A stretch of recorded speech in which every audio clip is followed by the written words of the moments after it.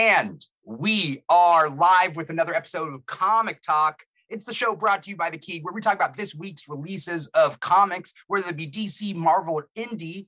For those of you who don't know, DC comics come out on Tuesdays, Marvel comics come out on Wednesdays, Indie comics come out on Wednesdays, and we are here on Thursday, April 7th, 2022, to talk about what came out this week. I'm your host, Dimithri Perera, and I can't do this alone. Never have, never will.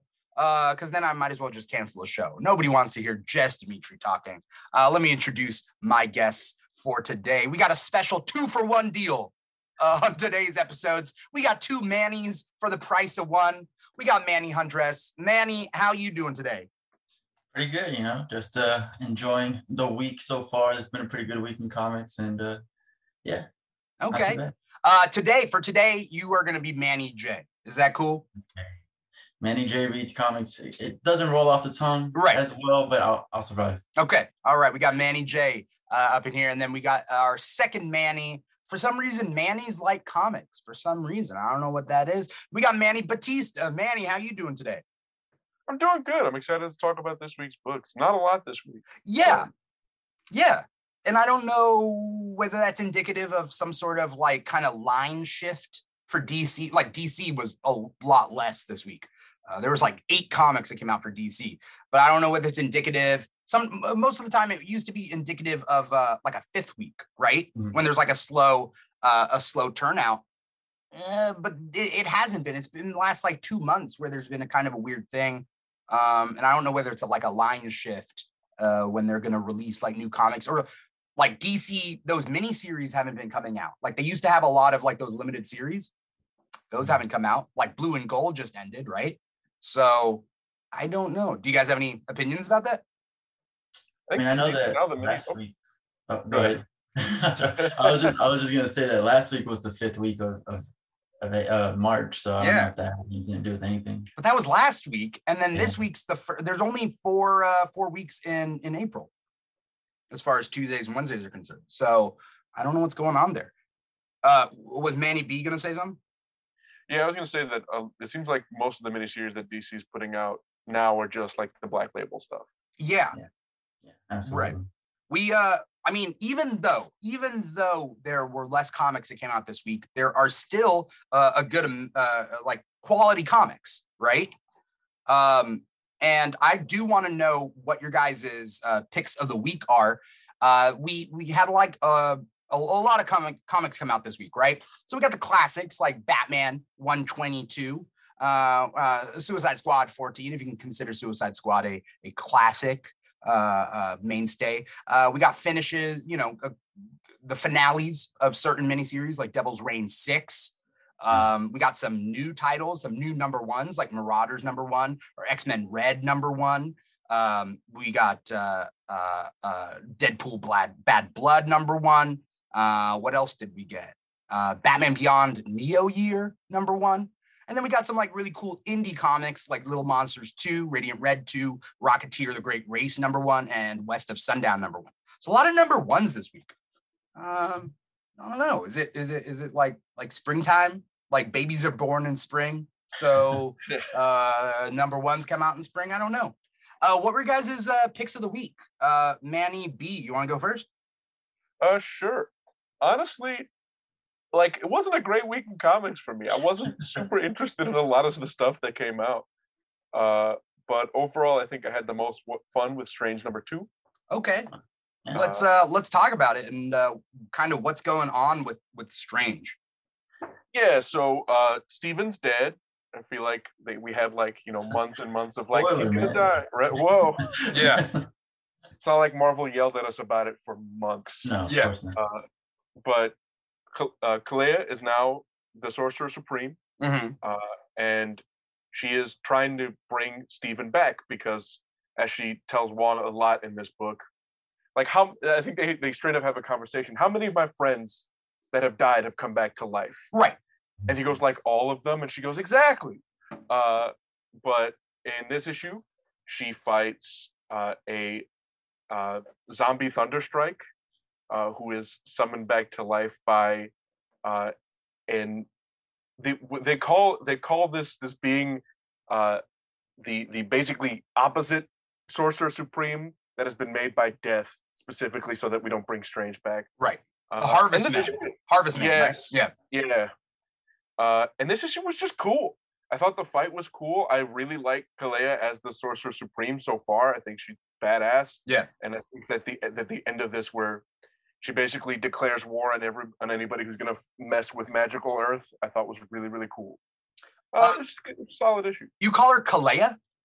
Yes. Okay. Honestly, I call her Clea. What do you guys? Same. I was gonna say Clea, but I mean Clea sounds Clea. That sounds better. It sounds more magical. So honestly, it sounds like it's better to call her that way. Yeah. I maybe I'll change it. I don't know. If I'm gonna change my pronunciation of it, but and that's honestly like another thing I was gonna say is like I know nothing of her. I haven't read anything with her in the past, and reading like Death of Doctor Strange and then now reading Strange with her, it's got me excited to learn more about her. Like I'm probably not gonna go back. I talked about this last time with you, but like I don't really like to go back on back issues, but I am excited to learn more in the future of her because again, she's just like you said, she's just a badass, and the way that she felt so offended, I guess, by the end of this issue and how she reacted to that is like completely different than how Stephen Strange would react, right? Right. And it's like, yeah, this is not Stephen Strange. This is a new Sorcerer Supreme. We got a new person here, and she's gonna deal with things the way she deals with things. Did we talk about this last time you were on this? Did we talk about Strange #1? I think so. Was that your week? I think so. It's been about a month. Okay. Because last time I did like Strange #1. I did. Strange #2, it's okay. It's kind of like a sophomore kind of thing where it's like the first one hits big, and the second one it's like, okay, now we're moving the story forward. There's not going to be a resolution. It's fine. It's #2. It serves the purpose of #2. But I liked it. I liked Clea as Doctor Strange or as the Sorcerer Supreme. I wonder if the whole Thunderstrike, that just seems random to me. Mm-hmm. Do you think it'll, like, because they showed the who was that, the second or something? Well, they showed the second, who's the son of the first. So Eric Masterson's the first Thunderstrike. Kevin Masterson's his son, who became Thunderstrike like 5 to 7 years ago. Like he just popped up once, and they were like, "Oh yeah, you're Thunderstrike again," and then that was it. He hasn't really appeared much since. Do you think they're laying the groundwork or something, or if it's just random? I feel like it'll go somewhere. I feel like that there was too prominent of a thing in this issue for them not to take that somewhere. Yeah, and I'm here for it. I think it's interesting. That like if you take the meta kind of aspect of these characters come back to life, right? All these characters come back to life. So in the Marvel universe, all these characters come back to life. Not only are they, if they're important characters, like Tony Stark will never stay dead, Stephen Rogers will never stay dead, but also they come back if there's kind of a purpose for them in the universe. So this is kind of an in-universe explanation and externally in our universe, like the creators will only bring back Eric Masterson if there's a point to bring Thunderstrike. But in our universe, just like in their universe, if there's somebody else that fits the role, those characters don't come back. So Kevin Masterson is Thunderstrike now. There's no reason to bring back Eric Masterson for good. He's dead. Right. And I think he'll stay dead unless there's a reason to bring him back, which probably won't be because you already have Kevin Masterson. Somebody's going to have a Thor run and give it like 5 years, and they're going to go, man, I really miss the original Thunderstrike. It happens all the time. Yeah, but that's if they create, there's a role for them. So like if there's a purpose for their existence, they'll come back to life. Kind of like in the Marvel universe, same thing. So could we get a road trip buddy comedy kind of thing with Eric and Kevin, father and son, traveling around with Thunderstrike, sharing Thunderstrike? I don't know. Is that even possible to share that mantle? Share, I don't know. To share the hammer, I don't know. Yeah. Like they're both gonna reach for it at the same time. It's gonna be a whole thing. Yeah. Wonder Twin situation. Yeah. Who knows? But I think Strange 2 is a good pick for pick of the week. So that's fair. And I think Manny makes a good point about this book in that it feels so different from Stephen Strange. And that's what I want out of a changing of any given mantle. Yeah. Is I want the book to feel very, very different. Because there's no point in changing that around if you're just going to do the same thing with like a palette swap character. You know what I mean? Yeah. And I think this feels so different from a bunch of other Doctor Strange stuff that it sort of gets me a lot more behind this than I would otherwise.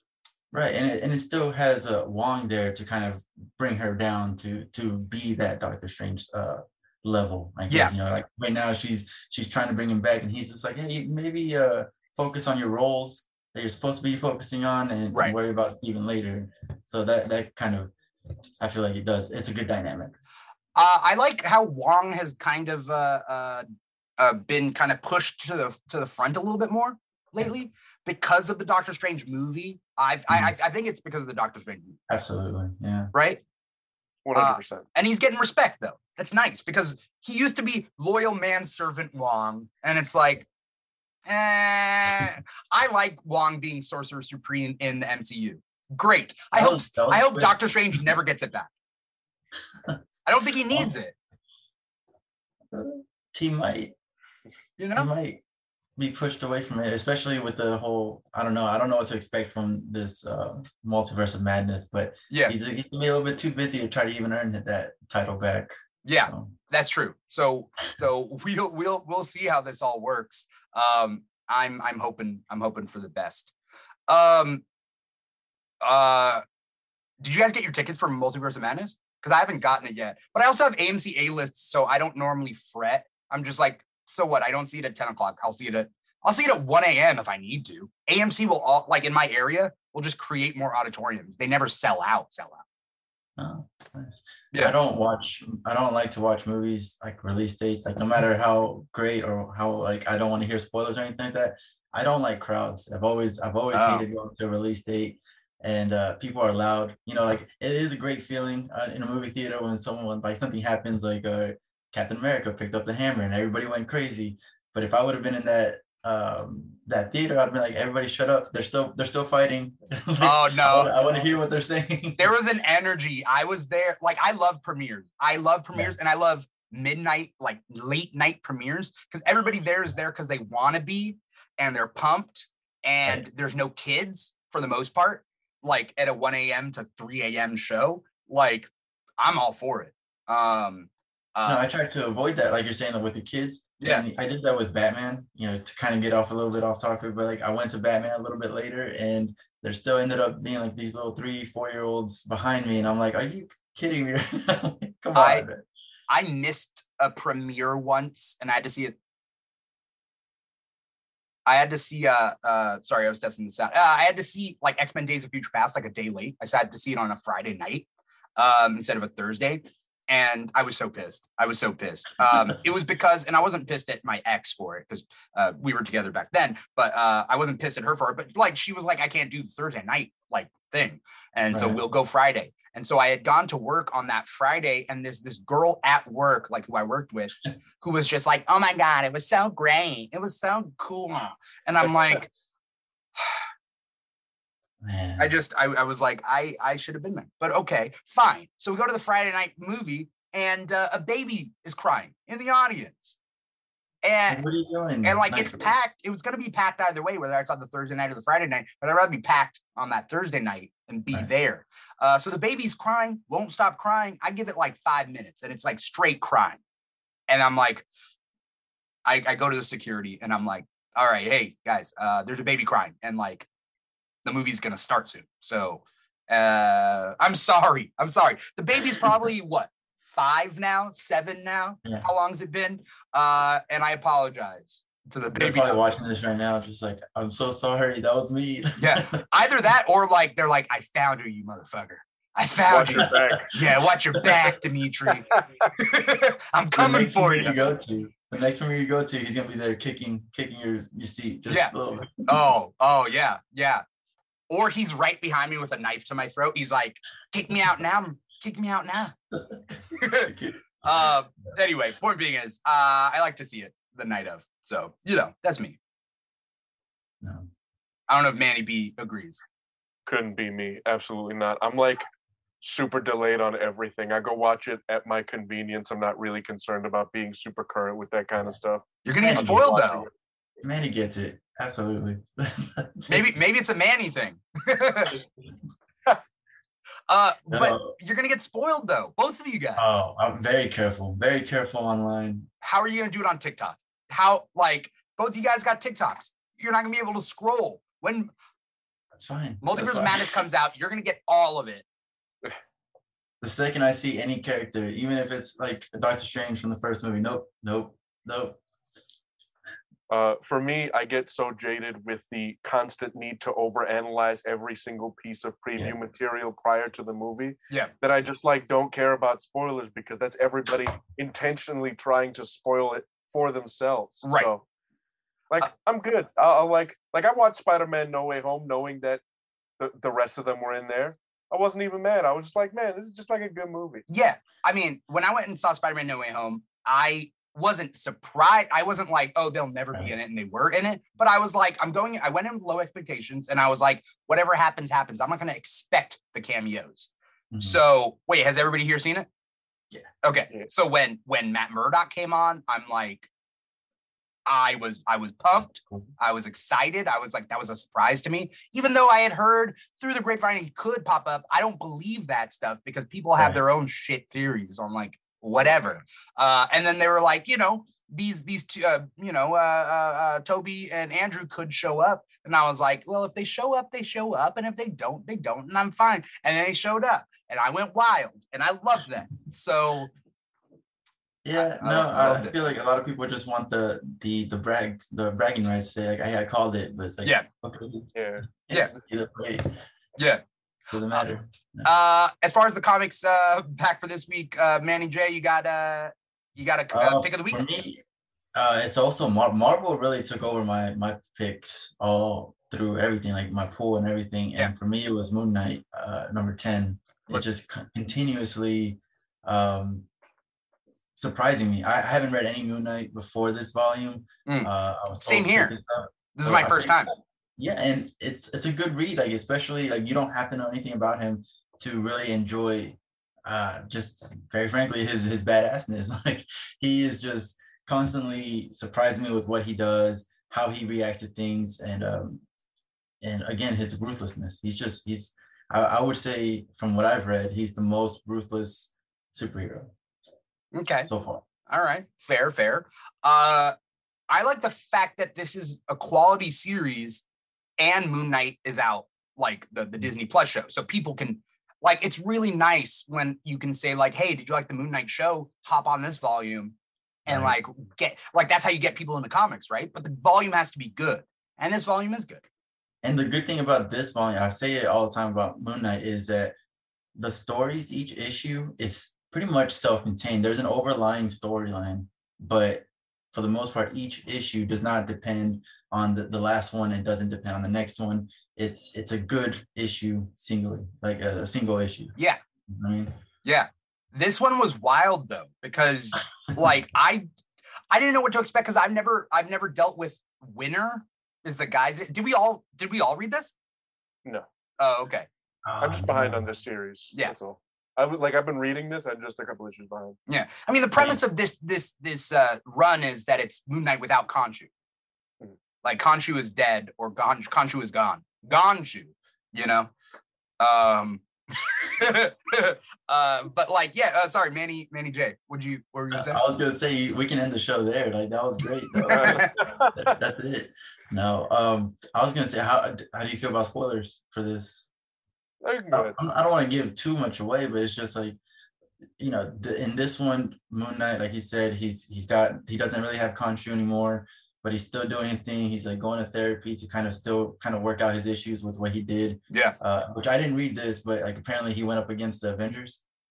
Yeah. So that's the only other run of kind of Moon Knight related stuff that I've read. And a couple years ago, he went up against the Avengers because Khonshu told him that now is the time, take all the moon power, take all the power, redo the Earth in Khonshu's name, kind of sort of thing. So Moon Knight ended up getting a power boost, and then he like took Mjolnir and he messed people up. And so And in the end, the Avengers defeated Moon Knight. And so, and then I think they all defeated Khonshu, something like that. Interesting. Yeah. Well, you know, so he's just like kind of picking up allies along the way. It's only 10 issues in, but I've noticed that not most, but like a few of his allies have been ex-Hydra members, right? Oh, okay. Like, and I'm wondering if that's a thing. I try to see something in everything, and the fact that like at least two of his new teammates are Hydra members, it's like what's going on there? Yeah. Is it kind of a redemption for all of them? Because even Moon Knight, kind of like you just said, he went up against the Avengers. But other than that, I mean, just a great issue. And then this variant cover with Spider-Man as Moon Knight. Is that the Arachnite from Infinity Warps? I would say yes. You know what I'm talking about, right? Yeah. I love that. That was actually my first introduction to Moon Knight. Was reading the swap stories. Yeah. But I mean, you could say that, but I don't know if it's officially that's who it is. I don't know. Manny B knows. I've seen the cover and it looks like a different character. Oh, the costume is different. Oh, okay. Okay. Yeah. I forget what I was gonna say about this, but yeah, this is just a pretty damn good run. He's putting together. Oh, I remember. He's putting together his team, and that's kind of what these last like however many issues were. What's this? Moon Knight 10, issue 10. You know, he's putting together kind of a team of people he can trust, of a guy who doesn't normally trust people, right? And there is a kind of redemption thing where he's not writing off certain bad guys. He's writing off others. Like at the end of this issue, he's like, "Fuck you, man," and then that was it. But yeah, he was like, "You literally murder people, so nah, I'm not cool with you."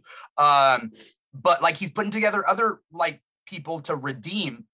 And it reminds me a lot of Ant-Man. Ant-Man had a run where because Ant-Man's an ex-con, right? So he's like, okay, maybe you're a bad guy, but you're not an outright murderer. Let's turn over a new leaf, and I'll give you a job for his whatever his organization was. I think it was ex-con. I think it was called like ex-con, something like that. I could be making that up. But anyway, the point being is he hired bad guys there too. And so it's kind of nice to see that, like, these aren't guys that deserve the end of the Punisher's bullet, you know? Like, these are guys who made mistakes and hopefully will turn their life around. We got to give them the chance. They still have a chance to turn it around. Yeah. Like you said. Yeah. Unlike the guy at the end of this issue of Moon Knight, where it's like, nah. Which, the guy at the end of this issue, have you ever heard of him before? I've never heard of him before. I feel like there's a couple of villains that come out in this series so far that I feel like they've just introduced them so Moon Knight can just be ruthless and you're out. I think they've been on, like, not ongoing villains, but villains that pop up every so often in random things. Like supposedly this winner guy, he popped up in, like, this author has written this character before in a previous series of something and then brought him over to this. And so, like, there's like things like that. Authors do that with heroes, with villains that they created. They're like, yeah. So it's a different variant of a nepotism, I guess. Yeah, because Jeff Johns does that with his characters. He'll bring them into if he writes a team book, he'll bring in the characters he created into the team book. Bendis all the time. Bendis, Jason Aaron, yeah. When they're writing the team books, they bring in the characters that they created and kind of, you know, throw that in there. So it is what it is. But Moon Knight was a good one, and it's nice to be able to recommend something that you can stand behind. You're like, you know, my pick of the week has to be what's in my background behind me. Last time Wonder Woman Historia, the Amazon's book 1 came out like 3-4 months ago. And I didn't read it the week it came out. I read it the week after. And I told everyone, I was like, even the week after's Comic Talk, I was like, I should have said this was my pick of the week for the previous week. I was like, I missed it. I didn't read it when it came out and I was missing out. And I told myself, like, I'm going to read this book too for this episode of Comic Talk. Cause I'm like, I'm not going to miss out this time. This is my pick of the week. And although and as an X-Men fan, there were some good X-Men stuff this week. Wonder Woman Historia, Amazon's book 2 is Black Label. And It has some variant covers, and it continues where book 1 left off. And it's the early days of the Amazon. The art is amazing, like next level art. Jimenez. What's that? Shout out to Phil Jimenez. Is that Phil Jimenez? Yes, okay. I'm pretty sure. Was it Phil Jimenez in the first book too? Yes. Okay. And then what's her name? Something Sue DeConnick? Kelly Sue DeConnick. Kelly Sue DeConnick is the writer on it. Did you read this one? I looked through it, but I'm waiting for the hardcover to read all this. Yeah, that's fair. I don't like reading Black Label books by themselves. Yeah. Question about Black Label books. They're released in single issues as squares. How are they released when they are put into compilations? Squares. Actually, I think I can show you one right behind me. Nice. They look like this. Wait, let me bring up Maine on this. Okay, so that's a Question Black Label book that Manny B has, and it comes out in a hardcover square. Is that how it works? Yep. Mm-hmm. It's kind of like a deluxe kind of. Yeah, it's the same format. They don't like shrink it or anything for the hardcovers. They keep it the same format as the single issues. Okay, I like that. I love that. Gotta have that. It's Cold Stone up in here. You know. Do you guys got Cold Stone where you guys are at? Yes. A little bit too far away. Okay. Well, like it, love it, gotta have it. You know, those are the 3 sizes. What was I saying? Yeah, this book, it's so good. And it right before the show, as I was reading it, I came up with this big long monologue. I don't want to bore anyone with it, but I think that we are seeing more women in our comics, more women writing it, more women drawing it, more women characters. They're being done in a certain way that's amazing, and it shows just a different side. And I just can't help but feel that like men have driven storytelling for such a long time, whether it's in the characters as writers, that like I feel like we're in the old world Europe being like, oh no, the new world exists. We're missing out of half of this like globe, right? By like skipping these women led stories. And this, whether it's X-Men Red, which focuses a lot on Storm this week, whether it's the Marauders, which is a primarily female X-Men heavy book, like the team is primarily female. I'm glad I'm not skipping it, and I'm not that type of guy to be like, oh, it's for girls, because I feel like I'd be missing out on the best shit. Mm-hmm. I mean, Kelly Sue, the writer of this, has been doing it for a minute. Yeah. And all of her stuff's been good, or an overwhelming majority of her stuff's been really good. So I'm glad to see that she's continuing that on this book. Yeah. What was Manny J gonna say? I was just gonna say, I feel like I find it hard to believe that there's anybody still alive that has that kind of thought, like, oh, a girl did it, then it's not as good as whatever. You know, like, but no, I agree. I've been reading Captain Marvel, which Captain Marvel Annual just came out this week as well. Yeah. And this is the annual dives into something that, you know, a storyline that I hadn't read. So to me, this was the most disappointing out of all of them. And out of 37 issues of this volume, that's the first time I can say that. And it's just only because I don't know the backstory behind it. It wasn't a bad story. It didn't leave a bad taste in my mouth or anything like that. But it was a good story. It's just I didn't know anything. I didn't personally connect to it. What was it about? I see the Starjammers on the cover of the Captain Marvel Annual. But so there's a girl named something Vel. I forgot her name already. But it's someone that Captain Marvel had saved before. Okay. And so she got caught up on something, and was running away from some government officials, like in space. In space, yeah. And she got onto the Starjammers. They were like, hey, yeah, we can help you out. But of course, they got caught. They were all put in this prison. And so it begins with Carol putting herself in that prison on purpose so she can find this girl. I don't know if you guys would know who she is. She's a blue-skinned girl. She's Cree. Is she a daughter of Marvel? I don't know. Or is it Janice? Is it no? It's not Janice Vel. Is it the son? Janice Vel's the son. Who's the one on Guardians? They call her Beans because she likes Phyla Vel. I don't know if that jogs anybody's memories, but the girl really likes jelly beans. So it's a little girl or it's a woman? I would say she's a teenager. Okay, so it's not Phyla-Vell. I wonder who it is. Okay. But that's the story, her breaking her out of prison, and then like that, and it was just a one shot, of course. So by the end of it, I was like, I don't know what just happened. It wasn't a bad story, but it's not great. It was what it was. Annuals are hit or miss, right? Like annuals are kind of like that. Yeah, you never know. But the whole point is that Captain Marvel itself has been an amazing run, and this last issue was also a single issue with Have you guys been keeping up with Captain Marvel? No, mostly like the first arc had to do with like magic or something, which was amazing. Was it good? I don't like magic, so I was like, I didn't know exactly what to do. But is it worth reading? I'll go back and I'll binge it. I'll binge it if you say it. Because Carol apparently before that story arc had like seen the future. She saw that Ove is this magic user that would destroy the earth or something like that.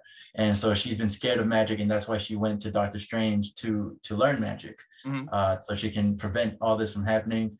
You get a lot of people coming into this, and that's also when you discover like Carol's friend group, which is like Spider-Woman, oh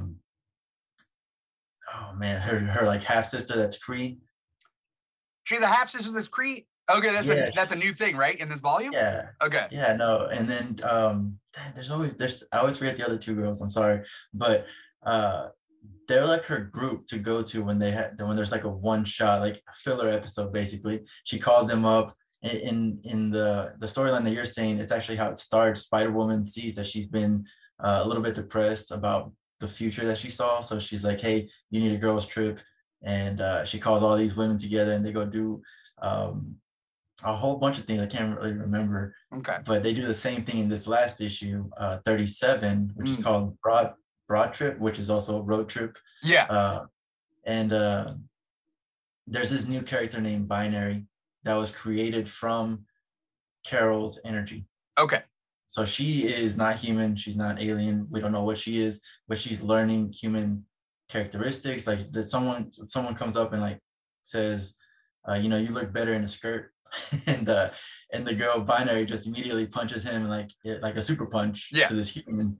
And Carol's like, you can't do that. He deserved it, but you can't do that. Right. And so that's what the road trip is about, to try to teach her humanity. And so it was really good. And I believe Kelly Thompson the writer of this? Of the series, I don't know. It was a different writer for this annual. I'm looking it up. But okay. I think I might hop on then. I'm gonna have to binge a lot this weekend, but I think it was Kelly Thompson. Kelly Thompson's been doing really great in other books as well. Okay. Is she also the one on Black Widow? Yes. Okay. Black Widow, yeah, which I haven't read it, but I've heard really, really good things about it. Someone keeps trying to convince me to read it, and I'm just being stubborn. Yeah. I really liked her Hawkeye back when she was doing the Kate Hawkeye stuff into West Coast Avengers. A lot of that stuff. Well, because Kate is in Black Widow. Or at least appeared like what? No, maybe. Aranya, not Aranya, Spider-Girl now. Yeah. Is in the new Black Widow run, including a new character that has like electric power, I think, and then Yelena's in it. So like, I love when like solo superheroes have a supporting cast, because you need it to keep things interesting. Because you can't have a Black Widow series where it's just Black Widow just going from adventure to adventure. But like, you need a supporting cast. Even Punisher gets a supporting cast sometimes, right?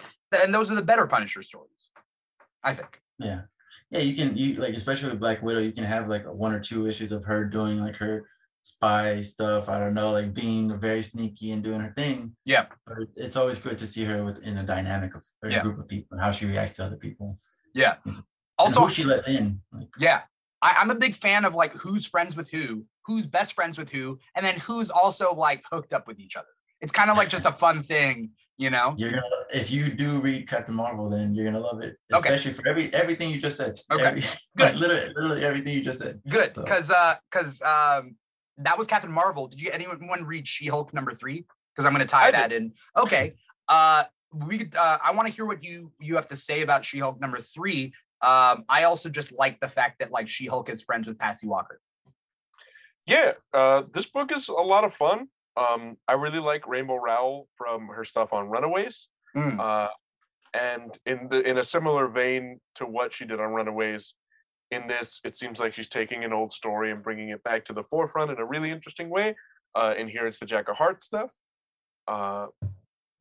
And I really like She-Hulk's dynamic with Jack of Hearts in here. Yeah. I thought that was really cute. And even just seeing that, like you said, I like when heroes are like feel like genuine friends. Yeah. You know what I mean? Yeah. And like the people in her like old Avengers crew are people that she clearly really cares about, and I really dig that. Yeah. Also, I just like that we're getting back to like Jennifer Walters proper. Right. Because for a long time we had her as like putting more emphasis on the Hulk. Yeah. And I like that now that she's like a proper freaking lawyer. Yeah. Going back to being like super confident in everything. Even the beginning of this issue with the Ben stuff. Yeah. I thought it was really cute when Ben calls her and he's like, "Hey, I've got like a very simple problem." She's like, "Can you?" And then like Quicksilver calls her right after. Yeah. I think that this book does a great job of balancing the sort of fun She-Hulk that we know from like before Jason Aaron did what Jason Aaron do. Right. And giving us a story that we can really sort of get interested in and get behind, because I really want to know what's going on with Jack of Hearts and where all that is going. Right. Because I don't know what I've said with you guys before, but basically DC and Marvel kind of tackle these things differently. But what we like are relationships, right? Like, sure, we like punching and blasting and all that stuff, but what keeps you going year after year is this relationships, right? The development of characters and their relationships. And sure, like the Tumblr scene, the Tumblr crowd of fans, they created their own like headcanons and fan fiction because they were being deprived of proper relationships in their comics for so long, I think. And so you create that and you're like, okay, what about the Bat family? What are their relationships like? And like now we're seeing more of that, right? In the actual comics, it's actually canon. And so when it comes to She-Hulk, what I was going to say is that the Justice League are friends, like through and through, and the Avengers are just coworkers. And sometimes these characters create friendships with people they have been on teams with, but they're not friends with everybody. Like She-Hulk is friends with Ben Grimm. They were on the Fantastic Four together for a little bit, right? And I like that. That's nice. But then She-Hulk also calls out Jack of Hearts, being like, "Hey, why'd you come to me? Because like we've never really been close." You know, they're not trying to shoehorn that they've been friends for so long. Yeah. It was like, no, you're just like a coworker. You know, we've all had coworkers that like hit us out of the blue, and you're like, "Are you trying to sell me on an MLM or something? Is this, you know?" So it's kind of nice. It's a breath of fresh air. This She-Hulk #3, and I know it's in time for the She-Hulk show. It comes out in I think August or something. Yeah, and it makes sense to bring you back to like the regular She-Hulk status quo before we get that. Yeah. But I'm here for it. Again, I like the book, and also the art on it is also really good. Yeah. I like the covers. I haven't been reading the book, but the covers by Jen Bartel. She does a great work almost every single time. Like there's very few of her work that I would be like, I don't like it. For the most part, it's 100%. Did you guys have another book that you guys wanted? Anyone read anything else from DC? Because DC only had like 8 comics that came out this week. I read 2 more things. Did y'all read Batman Killing Time #2? I did. Yeah. I like really don't like this book. No, you don't. I like really. Yeah. He can't do Batman.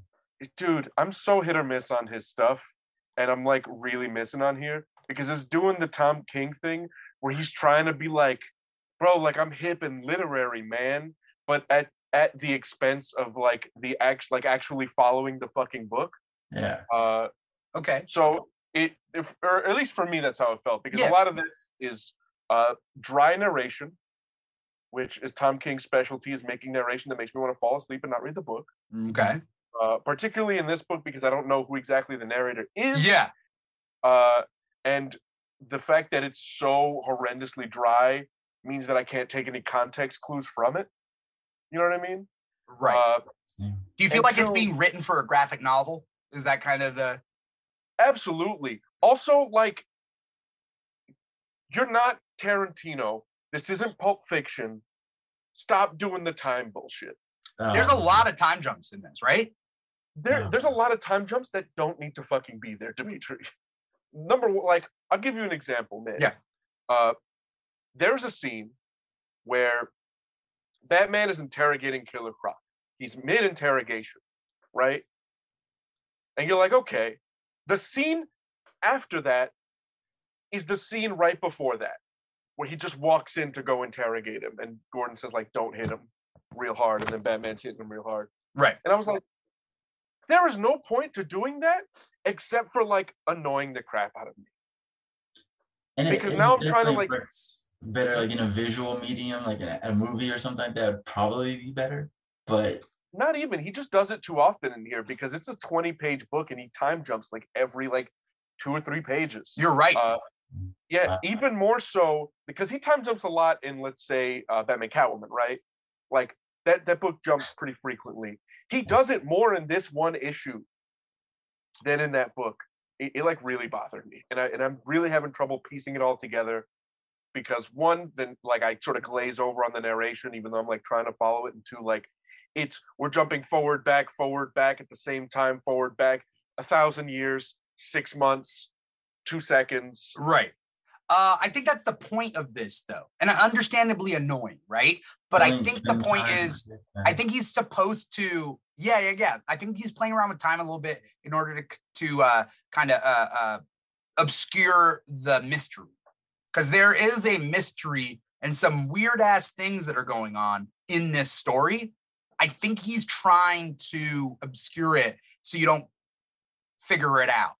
But I'm sure at the end of this whole 6 issues or whatever this is, I'm sure they'll compile it and it'll make sense. For me, that's not a good mystery if the only way you have to obscure it from me is to jump around in time every 3 pages and make me not want to read the book. Like, you actively make this book hard to read, and not in, like, a fun, interesting, I'm putting together the pieces kind of way. Yeah. Because you need to give me enough pieces to want to put together, right? And here you're giving me, you're giving me a page, 2 pages, a page, 2 pages, and then, like, again, the time jumps are so vast. Like, I'm kind of interested in what that, like, we jump back 1,000 years and we're seeing some wild shit go on 1,000 years. Oh shit! I forgot about that. There is a 1,000-year time jump to the past. You're right. I thought you were exaggerating. I thought you were just exaggerating right now. No, you're right. The part where the women eat the men, right? Yeah. You're like, what the fuck is that? That's kind of interesting. Yeah. But we don't get enough of it. It's like an ancient Greece thing. Yeah. That's so funny you brought that up. I forgot about that part because it mattered nothing to the plot as far as this issue is concerned. As far as you know. Yeah. As far as I know, it doesn't. I mean, I'm sure it's going to connect somewhere. But as far as the issue is concerned, and we're reading it issue to issue, right? That's kind of the purpose of the show. Yeah, you're right. I forgot about that. You have a bad mystery if you're trying to hide the mystery so people don't solve it too quick, I guess. Yeah. You know what I'm saying? Like, so right. I'm very glad I didn't pick up Killing Time. Yeah, maybe wait till the trade, because like Tom King in general writes for the trade, but I feel like this book in particular is like definitely going to be one that needs to be read in one chunk. I like the art though. That's what I was going to say. My son David Marquez kills it. And he has been killing it for God knows how long. Everything that man gets put on is gold, and he continues to do that here. And is Alejandro Sanchez, is he the colorist? Because they're a good team. I think it is. Sanchez. I struggle with this though because I love David Marquez, but I hate everything that DC's put him on. What have they put him on? Batman, Superman before, and I'm like, man, I love Batman, Superman. Josh Williamson's great, and then it's a fucking Batman Who Laughs story, and I was like, oh no, get this out of here. Batman Who Laughs is the worst. Exactly, and I was like, David Marquez, and Batman is let's go, and then I'm like, oh, I'm gonna go. Yeah. They should change his name from Batman Who Laughs to Batman Who's Ass. Yo, you're killing it. You know what? No, he was all right. He was okay in the beginning. All right, let's just give him his props in the beginning, at the very least. I will give him one story, not the 50 that we got with him after. Yeah. Yeah. Also, I mean, I'd rather have like Owlman like if we want an evil version of Batman, let's get Owlman. Let's get Prometheus. You know, let's get like. I have a soft spot for Prometheus, just because his helmet is ridiculous, and he's back in Deathstroke Inc. and I know that. Prometheus is the man. I agree. Also, he rocks the purple like no one's business. Yeah. I can't. What did you think of this issue, Dimithri? Of Killing Time? Yeah. The art is so good to the point where I'm like it's drawing me in. The art is drawing me in, like to the point it's a beautiful person where you're like, this person is a quality human being. And then you realize, they got a lot of flaws. And you're like, well, they're super attractive to look at though. Holy guacamole. Like you're invited to my birthday party, no matter what. And they're like, well, they always get drunk and they like piss all over the place. And you're like, well, they're still good looking though. How can I not invite them? You know, so it's kind of like that. It's really attractive art. Yeah. I know, okay, I'm sticking with it. I know that it's going to make sense at some point. And then the problem is if it does stick the landing and then it loops everything together and it all makes sense, then the problem is that he was writing for trade and not for single issues. That would then be the problem. And that's really like a philosophical strategic criticism, right? Yeah. In the end, it could come back and it's like, it all worked out and this is beautiful. This is perfect. This is genius. But it's kind of a slow burn. That's what I'm hearing, basically. Yeah, it's not even that it's like, the problem is every single mystery comic is it going to be a slow burn because they come out once a fucking month. Yeah. You are like wasting my time and money. You know what I'm saying? If the first 3 or 4 issues of this mystery are annoying to read and terrible, because I'm going to jump off before that unless I'm like a huge Batman fanatic. Just release the trade and respect my time and money. I think the comparable thing across these different mediums, because comic books are a medium, right, is mysteries, like limited series mystery shows that come out on HBO Max or Hulu or whatever. And that's the question. Would you want to watch these shows, just binge it? If it's 6 episodes, do you binge the episode or do you watch it week after week? Only Murders in the Building came out on Hulu once a week. And then, you know, some people watched it when it all came out and some people watched it week after week. And it just depends. Hear me out. Once a week is different from once a month.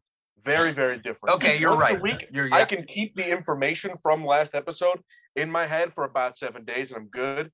This issue had so many moving parts and so many different times that if I pick this up next month, I'm going to have to go back and read 1 and 2 anyways. You're right. You got me. You got me on that. And number 2, I feel like for a good mystery, each individual episode / part of the mystery still has to be entertaining if you're working in an episodic medium. Exactly. Comic books come out as issues, so you have to write for that. I really hate when things are just clearly written for the trade, that being, you know, most Jonathan Hickman things, which is why I don't read them in issues. Because then what am I doing as a single issue? What is the point of me reading this as a single issue reader other than 1, if I'm a collector, or 2, if I have a desperate need to stay up to date? Yes. Which brings up my point of why I like Moon Knight so much, because every book is solid on its own. Yeah. And then if you put them all together in one trade, it's even better. Right. Yeah. But here's a question though. Is anyone reading Tom King's Human Target book? Yeah. No. Do you feel the same way, Manny B, about Tom King in Human Target? No, actually. I feel like each issue feels like an episode in a real way, because each issue focuses on something different and a different part of the mystery that I can like understand and feels like it should be like this sliver. Like this issue is him doing something with ice. This issue is him learning about the Martian Manhunter thing and whatever we got there. You know what I mean? Yeah. It feels like he's genuinely writing this for the issue and for you to get it in small bits and pieces, but not to the point where you're just like overwhelmed by the amount of information and density, because again, it's a linear, well, also like it helps that it's a linear narrative through the whole book. You know what I mean? Whereas this book, let's say if one issue were jumping back and forth in time, I don't think I would have that big of a deal, because it feels like you had a goal to achieve for that issue. Yeah. Like that's the jumping back and forth in time issue. Yeah. But because both issues of this mystery so far have done this constantly, and again, in a way that keeps too many parts, that gives you too many independent parts that you have to like remember for the next issue. I feel like it works significantly less than like the Human Target issue. Because like for example, Human Target does have an issue that jumps around. The psychic episode, right? The psychic. Yeah. And it was like weird, but it came together by the end. You know what I'm saying? And like I was like, I had trouble reading it in the beginning, but then by the end I was like, I get it. By the end of this issue, couldn't tell you more than like 2 or 3 things that actually happen in this issue. Yeah. And the rest just sort of glazed over. I think in addition, like that and because of the just like so boring narration that Tom King loves to do, where he just loves to hit you with somebody speaking in the most plain, like not person speak in the world. And you're like, oh my God, if you say Bat Cat one more time, I'm going to snap your neck. I have a couple of points I wanted to make. I think that, well, first thing I want to shout out Vashta. Vashta I met at WonderCon. He is here on Twitch. So what's up, man? Give us a follow if you're there. It says first time chat from viewer. He says Hickman definitely writes for the trade, but I love reading his stories. And that's true. I can't not read X-Men week to week. Like I got it. So I'm with you there. What I also wanted to say is that Tom King's Rorschach, I got almost to the end and I stopped. So I do need to catch up and see if it all wrapped together. But sometimes it hurts the brain when you're reading like a 12-issue mystery and you're just like, I don't know what's going on. But hopefully it'll make sense later. But I'm gonna try to like outsmart it on the way. It hurts. Yeah. Even Strange Adventures does it better, because Strange Adventures is another example of a mystery that jumps back and forth in time, that does that over multiple issues. But the thing is, he gives you 2 fucking time periods. He gives you 2 very easy to follow time periods. He gives you like current, like things are going bad, past, things went bad, but we don't exactly know what happened in the past, right? Yeah. And here, everything is current, but also not current at the same time, because now could mean either right now or 5 minutes in the future, because the next like page is going to be 10 minutes in the past, and you're like, I do want to point out that somebody online, people on TikTok, like the female fans were talking, basically saying that Tom King writes a horrible Catwoman because he just always does this meow meow meow meow meow. Like he writes that, right? So I'm reading Killing Time. And like I'm like, well, wow, this is like she's monologuing. She has a couple of like good lines and everything. And then I'm like, well, I hope these like female fans kind of like read this and be like, okay, at least like he's doing it here. And then turn to the next page. Her and Riddler are back to back in back-to-back cells, and she goes meow meow meow. And I'm like, oh man, you just had to, you were so close. You were so close. No, I don't think there's one person in the world that likes that. That likes Tom King being like meow meow. Yeah, like why? Except for Tom King. You know what? I like Tom King likes it it's very like, much. Because it's smart, you know? Her name's Catwoman, and she goes meow meow. Oh, I didn't catch that. Tom King constantly looks at me and goes, see how big brain my story is, and like everything he does. And like I'm like not even a Tom King hater. I'm like some of the Tom King books really hit for me. Like Omega Man hits for me. Mr. Miracle hits for me. You know, Strange Adventures I thought was really solid. But when he's not like, wow, this guy's like actually doing stuff, a lot of it is like, yo, I'm too smart for you. Like my Batman run that's like 80 issues. Oh, bro, you don't even know. Right. I really feel like he just can't write Batman, because like you're saying, you're listening to all these the Supergirl one, that was really, really great. I really loved it. But anytime that he does anything with Batman, it's like everything that he does good just goes away. He's like, oh, this is Batman. I got this. It's fine. Yeah. It's just Batman. Like anybody can write Batman. I have maybe that's what it is. Anyone can write Batman. But yeah, I have a theory. The reason why Tom King can't write or arguably doesn't write a great Batman, but writes a great everybody else, is because all the other characters that he's worked with are all characters that you haven't heard of doing anything important in the last 10 years. So he can do whatever the fuck he wants with them. Mr. Miracle wasn't doing jack shit between that and like what is it, Dark Side War? Don't maybe? blame Mr. Miracle. I feel like you're coming hard at Mr. Miracle. Mr. Miracle's like, I'm just doing my own thing, man. Like, Mr. Miracle's great. Yeah, I love that character, but he wasn't doing anything before Tom King. I know. Don't make him sound lazy, though. Like, I'm sure he's up to stuff. Vision was like in the background of Avengers stuff. Yeah. You know, that's kind of it. He wasn't a main character in anything. Yeah. Kyle Rayner, Jeff Johns said that guy ain't relevant at all for a long time. What did King do with Kyle Rayner? Omega Man. He's the main character of that book. Oh shit! I need to read that then, because I love good. Kyle, and I miss Kyle. I have strong feelings about how that book is like. That's top tier. Yeah, S tier or A tier? I would say that it's like S tier Tom King. It's also like the earliest time that you get Tom King doing like I'm gonna do one of my like 12-issue like stories with a character that nobody gives a shit about. Yeah. Let me not say that. People do give a shit about Kyle Rayner, but nobody was giving a shit about him at the time. And Vash says a couple of things, but what applies here is Tom King brought back Kite Man. Yes, hell yeah. Hell yeah. Yeah. Hell yeah. And I think Batman has such a defined character, right? Everybody knows what Batman and everybody in Batman's circle sounds like. So whenever you get a voice that's even a little off, it's clear as day to see it. And Tom King is trying to make Batman into a Tom King character as opposed to writing Batman. I feel like that was the problem. Like, for example, when he wrote Wally in Heroes in Crisis, he wasn't writing Wally West, he was writing Tom King. Right. Absolutely. Right. Did Tom King also write my favorite issue though of Batman, where it was the double date? Was that Tom King? Yes. Yeah. How come that worked? It's trying a little bit. A tiny little bit. That's one of my favorite issues of Batman in a long time, but I feel like also that was because he was like, I'm gonna do a 2-issue story. Like we're just gonna isolate this, you know what I'm saying? Yeah. Or like he even writes that like really good issue of Nightwing before he shoots him in the head. But like the issue right before it, where Nightwing goes to Gotham after Bruce Wayne's been rejected by Selina, and they're going through the rooftops, and Nightwing's like, listen, I know you're not okay, even though you won't say it, but I'm saying that it's okay not to be okay, especially in front of me, like Pops. And you're like, man, there are so many like isolated, like you said, Manny, some isolated moments where you're like, like it's there. You're almost there. You're right there in the finish line. Just keep going. And then he just turns and. Yeah, well, exactly. Like giving Selina words and then going meow meow meow.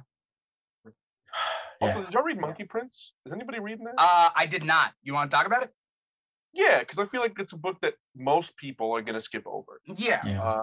And like I think more people should check it out because one, it's a completely new character. Like literally, issue 1 starts from origin story, which I think is great.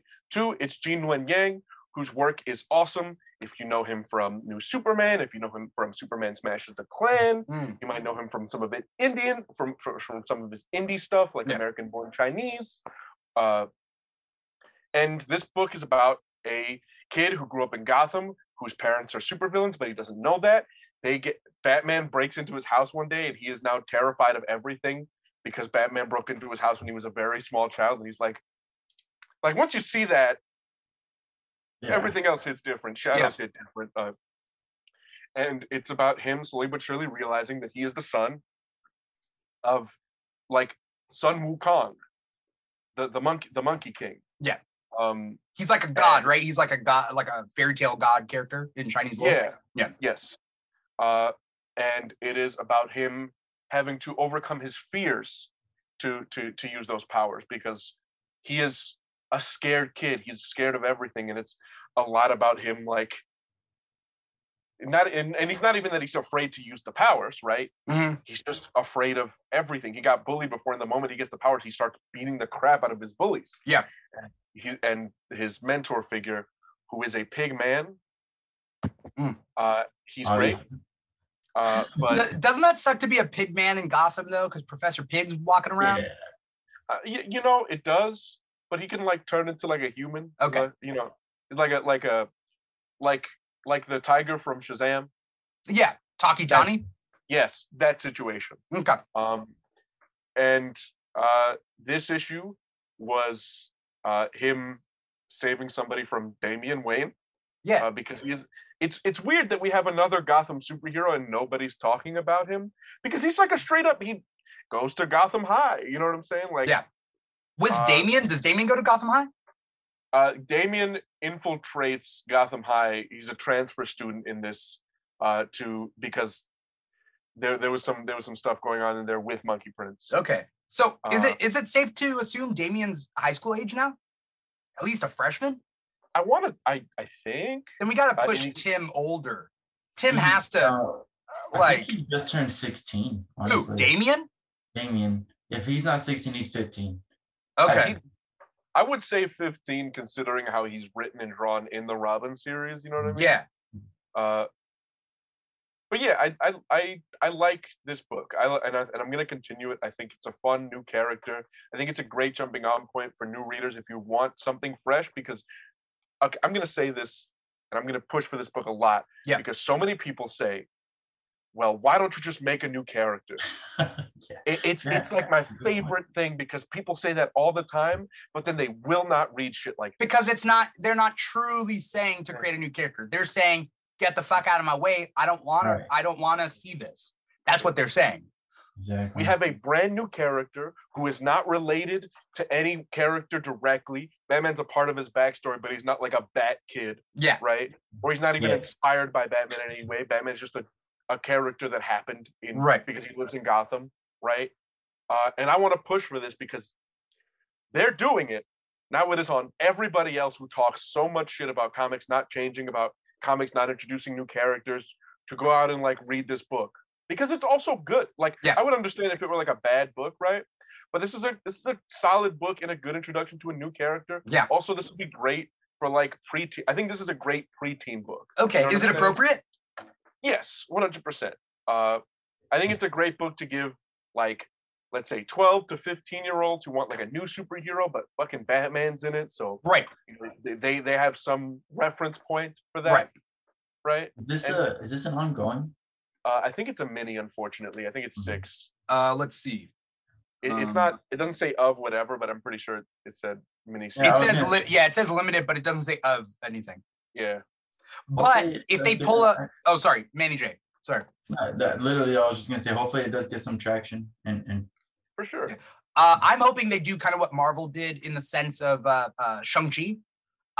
So I'm sorry that I have to compare the two, but sociologically speaking, these are underrepresented minority groups in fiction, right?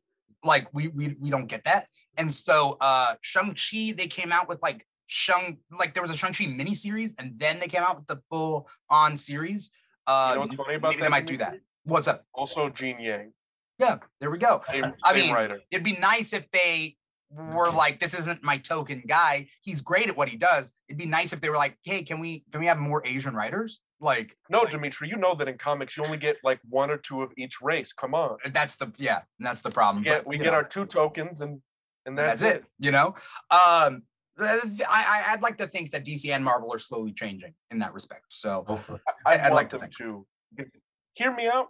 Just I know you have the writers, because you're doing all of these like one shots, the Marvel voices, the DC specials. You don't use those motherfuckers anywhere but there. Right.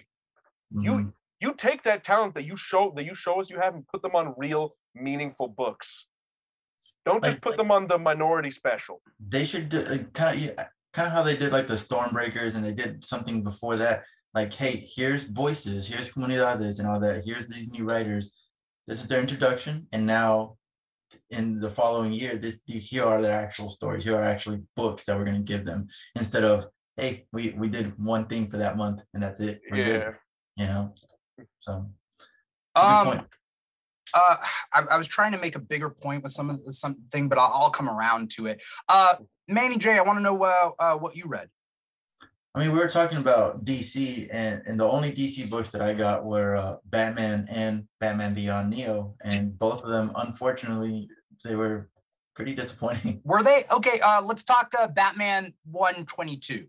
I was going to bring it up because Robin is in it for a split second, and he looks older. Like, they're drawing him older now, which I think is interesting. We'll see how that works. Go back and forth with Robin. Yeah. It's ridiculous. But I don't like to talk bad really about artists, because every single artist out there could do 100% better than I could. Mm-hmm. But Howard Porter is just not my favorite artist at all, and in this he just made everything look Howard Porter really trying to make Batman look vicious, right? Like it's like you don't have to try. It's Batman. Like he's already ruthless. You're right. Dimithri, that was Howard Porter from the JLA and like the Flash stuff. And shit yeah, that's where I know Howard Porter from. Yeah. But it's rough. Did Howard Porter do Flash year one? That one run where with Barry and the whatever. I hated that art. I like Howard Porter to an extent, like I do. It's not horrible art. No. It's just rough to look at, honestly. At some points. Yeah. And this story really, I can't even remember everything that happened, but I want to say at the very end, spoilers, obviously, but yeah, they show him going back to Talia, and that was just weird. It came out of nowhere. Yeah. And I don't know. The story is supposed to tie in the Shadow War, but it really did nothing to tie it in, other than the fact that Talia is in it. The Shadow War seems really interesting. In the very first, the Alpha one. Yeah. Great book. That one was good. Actually my top pick of last week. Why am I getting Howard Porter and Dale Eaglesham mixed up? I love Dale Eaglesham. I don't know who that is. You know what I'm talking about? Yeah. I forget what. Okay, he did Villains United, which is the book that I just pulled out. And he also did The Flash. And so then Howard Porter, Dale Eaglesham did The Flash, right? For a little bit. Howard Porter did The Flash for a long time. Howard Porter did The Flash, and I like that. Yeah, he did it back when the Wally days. He did it. I like his Wally days for a little bit. And also, I think the one that I really recognize him from was when he did JLA with Grant Morrison. Are you talking to Howard Porter or Dale? I'm talking about Howard Porter. Howard Porter did it. Yeah. Okay. Yeah. And I was fine with that. Like, did Howard Porter do the one with Connor Hawke versus the Key in Grant Morrison's run? Where he's like in the satellite in the watchtower. Yeah, that was him. Okay, so I'm cool with that. I'm cool with all that. But has he not just been good recently? I didn't even hate his Flash stuff. That like his recent Flash stuff. I didn't even really hate that. But I was never the biggest fan of Howard Porter, even from his JLA time. Oh, okay, fair. Kind of how we were shitting on JR earlier before the show started. No, JR, he has his own place of hate like that. Yeah, he's in a league of his own. Yeah, that's fair. That's fair. That's right. No, Howard Porter is no JR. In the best way possible. Yeah, in the best way possible. Somebody who I also got mixed up, and maybe because I'm just getting them mixed up because they've all done Flash runs, is Scott Collins. I love Scott Collins. Different guy, very different guy. Yeah, very different. Honestly, very different. Okay. All right. Fair. Scott Collins in Blue Beetle in the New 52. Rebirth. Yeah. Again, not horrible, just rough to look at sometimes. Yeah. You know. Okay. So Batman 122 has two stories, right? It has the story. What's the second story? I forget. I remember I liked it, but I can't think of it. Yeah. Manny B, did you read it? I'm off the main Batman books. Okay. I mean, I think Batman's coming back. I think I really like Batman right now. This issue was whatever. I do also like Talia and Bruce together. I hate them together. I like, well, only if it's good Talia. Like, I like good Talia. I don't. She sexually assaulted him. I don't agree with that. That was canon. A retcon. That was a retcon. It was a retcon that made it canon, and they never acknowledged how terrible that was. They have never acknowledged it, period. And that's the most infuriating thing ever. And the fact that Bruce goes back to her every time, and we never got either the retcon of that retcon or an acknowledgement of the fact that it happened and it was terrible infuriates me to this day. That's fair. But also, it shouldn't have been canon. Because in Son of the Demon, they were in love, and they should have been, and there should not have been an assault. And Damian, they like retconned it where Damian was born out of a test tube, and it's like, what? Why? Not a fan of that. So the point being is, maybe I just choose not to acknowledge it.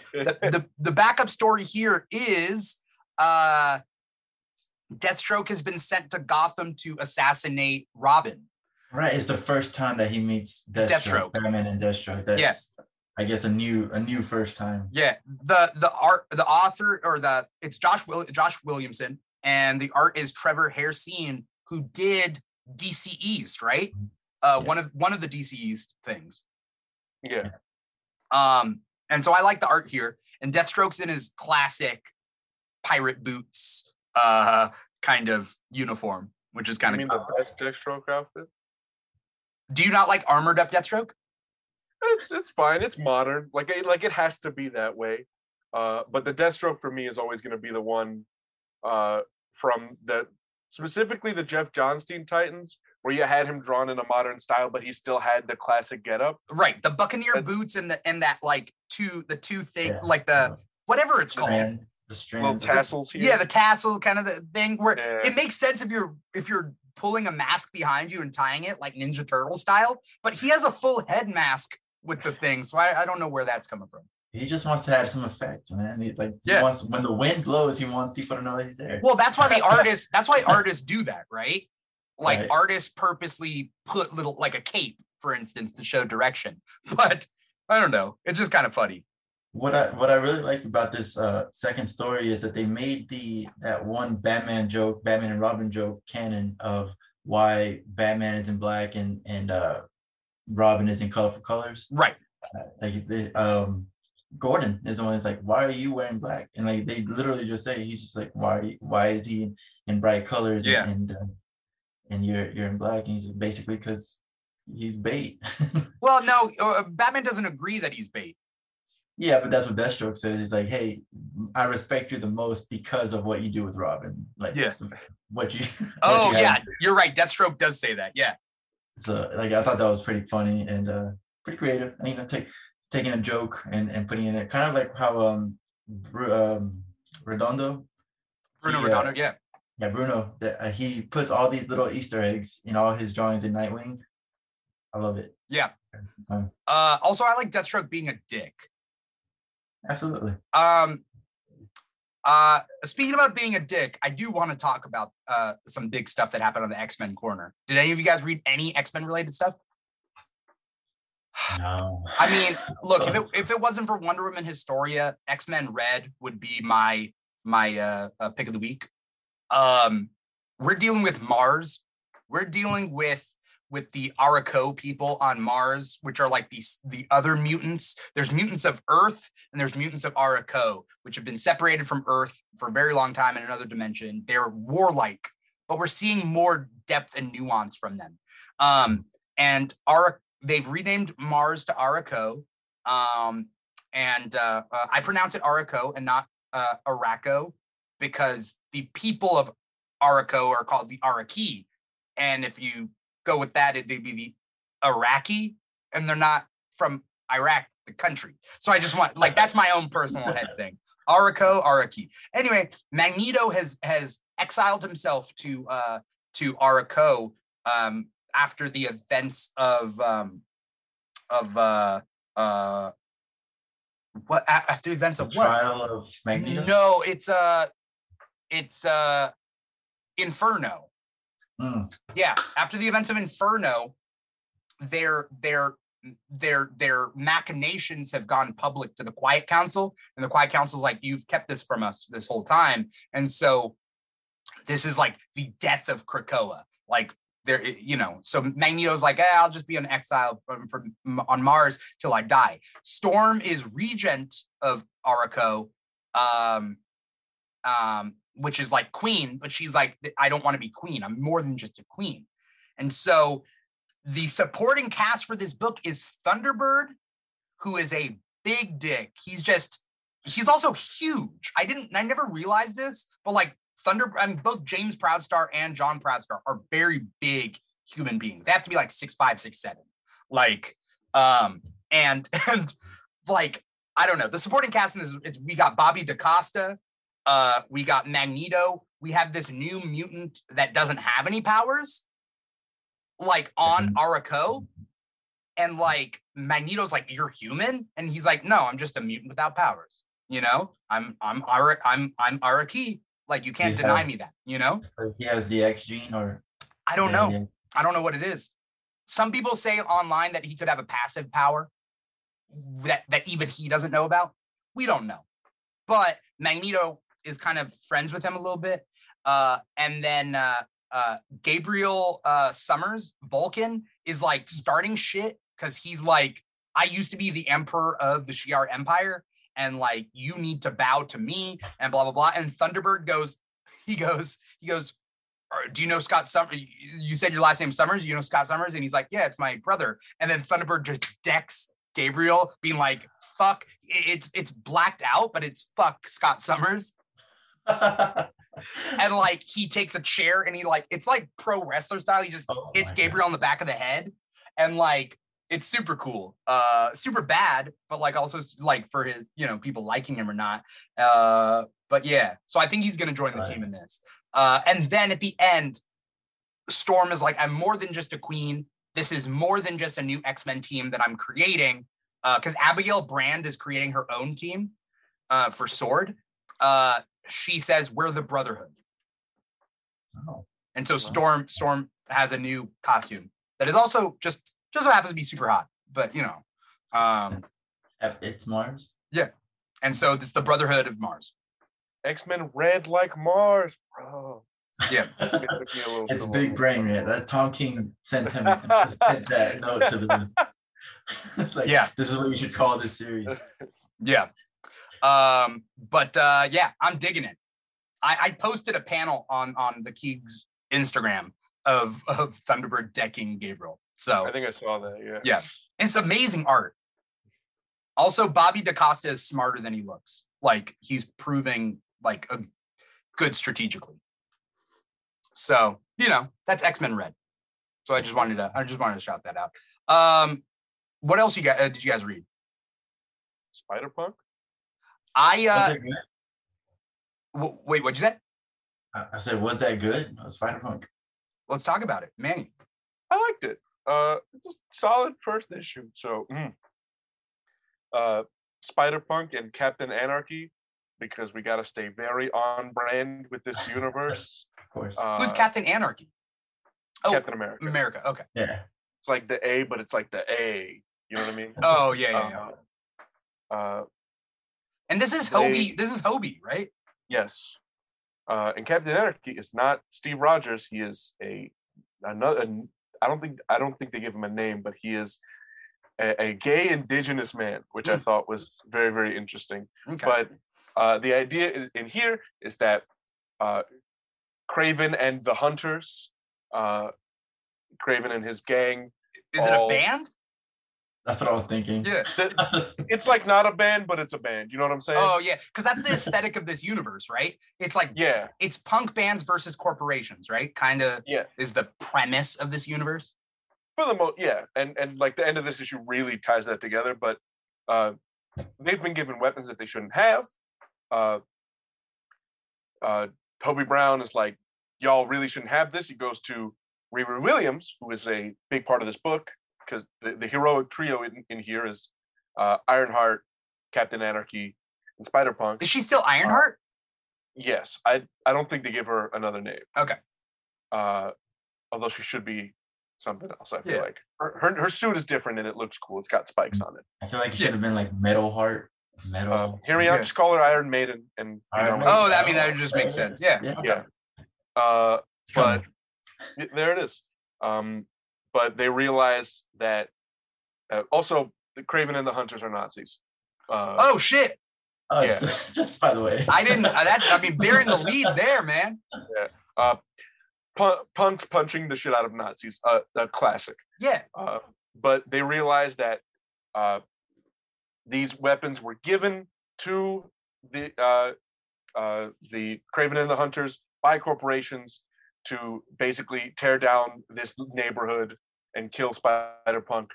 It's basically Spider-Punk and his crew versus gentrification. Right. The art's really good. The story's like, all right. I feel like I don't really know enough about these characters yet to really care about them. You know what I mean? Mm-hmm. Because we're jumping like straight directly off of all the Spider-Verse shit that happened, so they're not going to reintroduce this character at all. It's just, yo, remember that time that like me and a bunch of alternate universe Spider-Men fought some dudes? Yeah, that happened. Moving forward. Yeah. But I'm gonna keep going. It's not like a great book. It didn't blow my mind, but it gave me enough that I was interested, and I like the aesthetic. Yeah. I want to do a shout out to Cody Ziegler, the writer of Spider-Punk. He's a podcast producer. He was like a writer for a lot of different things. Writer, director, podcast producer. He wrote for Rick and Morty. He's writing the She-Hulk show with another team of writers. Zeb Wells is there too. But Cody, I had first listened to Cody Ziegler when he was on the Daily Zeitgeist. So shout out to Daily Zeitgeist. What was I going to say? Oh, anyway, he's black. He's writing Hobie Brown as Spider-Punk. And this is another good example of like, he essentially created a new character, right? So like support the character if you want to support the character. Spider-Punk specifically. I'm excited to see where that goes. I have not read Spider-Punk 1, but I will. Yeah, I think it's worth reading. And I think it's a nice departure from the rest of the very continuity-laden Spider books, right? It doesn't feel like you don't need to know anything before jumping into this book, just straight up. They'll like mention that, the Spider-Verse thing happened before, but it's not put in any prominence. He's like, yeah, me and some other Spider-Man did some stuff, but it's more just like, boom, we're doing a story in this world. So beautiful. All right. Hopefully when they collect it in trade, they collect that Edge of the Spider-Verse issue where he gets introduced, because I feel like that would work perfectly with that, and then whatever the series. Because there was an Edge of the Spider, like one shot type thing, right? There's like a one story that. Yeah. Okay. Okay. I feel like that would be perfect to, if you're gonna do a trade of this, that would be perfect to include at the beginning of it, or at the end.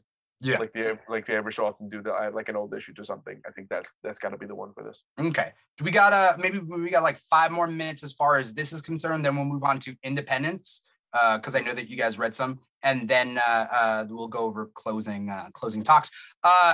Devil's Reign 6. We got to talk about Devil's Reign, because I can't believe we haven't talked about it yet. Devil's Reign finished off its 6-issue event with some big things. Chip Zdarsky finishes this off. I don't know what Chip's moving on to. It's moving on to Batman, right?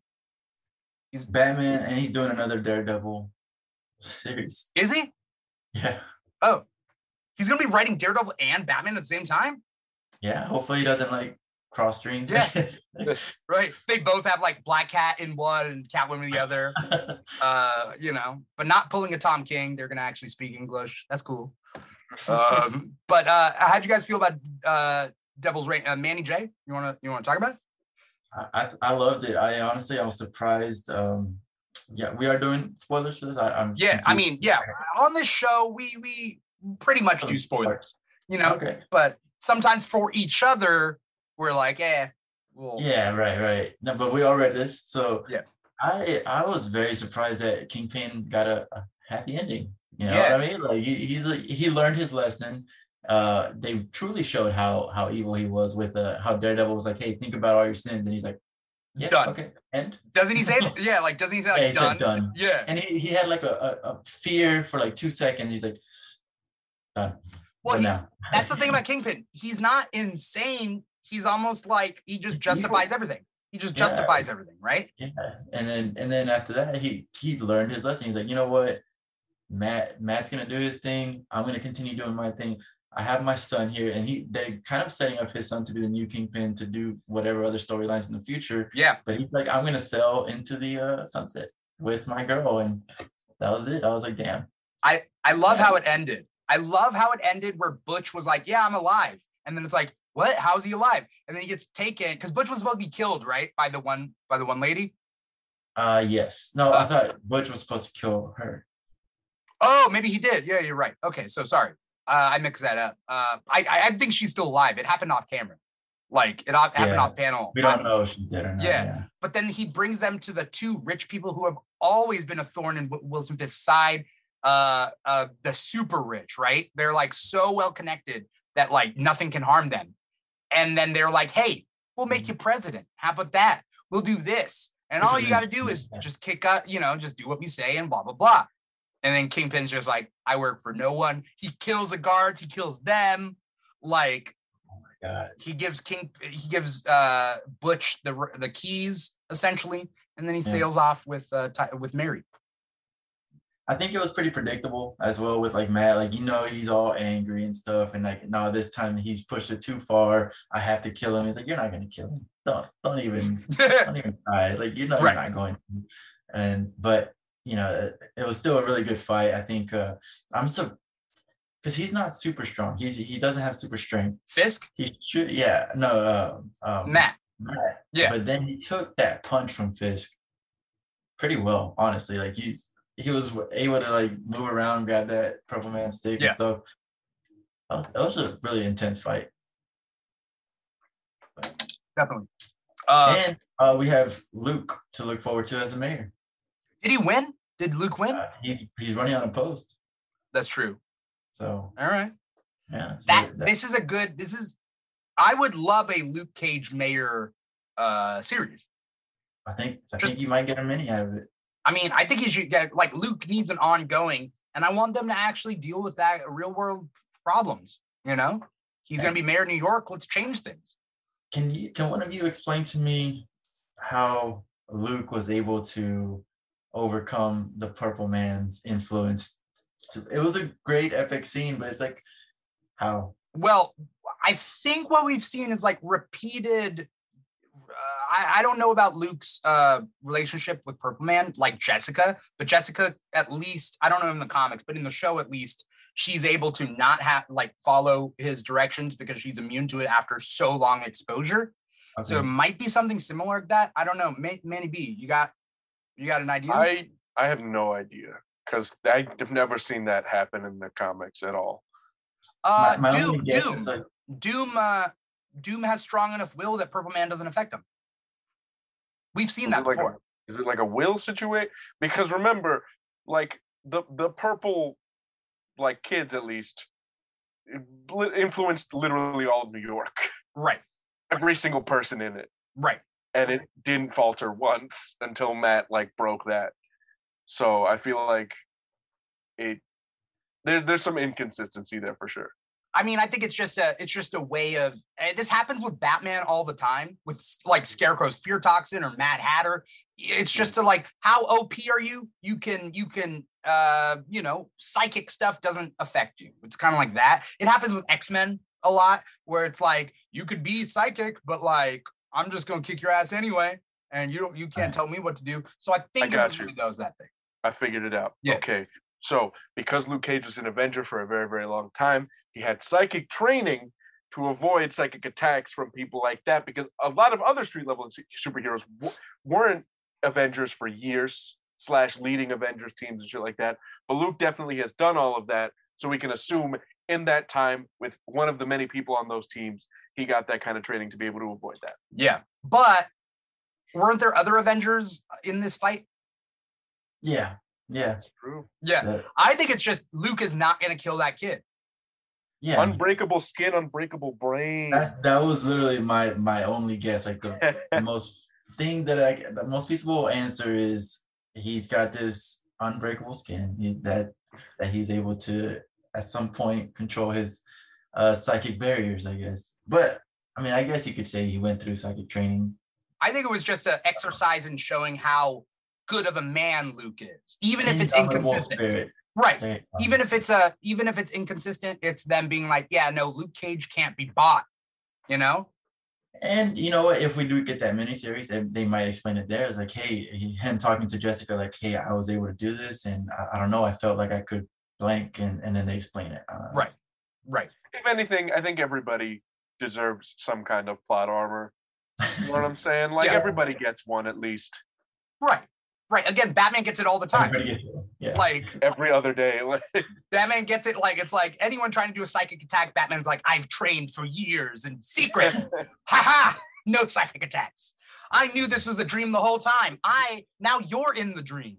Like that's classic Batman plot writing. You're in my dream. Yeah. Yeah. Welcome. No. But no, it was definitely a pretty good issue. I would say it's a good ending. A issue by itself. It is what it is, but it was a good wrap up to the event, and we're still getting a Devil's Reign like Omega. Oh, really? Something so. Oh, I feel bad that Mike Murdoch died. I just feel bad for him. Yeah, but I was also like the emotional side of me. I feel bad. You know, this guy died for no reason, and he just wanted to be a good friend to Butch and everything. Yeah. But the other side of me is like the way that you were created, like you shouldn't have been around to begin with. So how dare you? You feel that way about the clones? I feel that way about Ben. I feel that way about Binary from Captain America, Captain Marvel. They don't deserve to exist. Not that they don't deserve to exist, but if something happens, well, you know. Oh, they're less than human to you? Oh man! Do you want my mic, man? I'm just saying. I feel like that's a whole nother episode all in of itself. Like, let's talk about the morality of how. I mean, I don't know. I don't want to.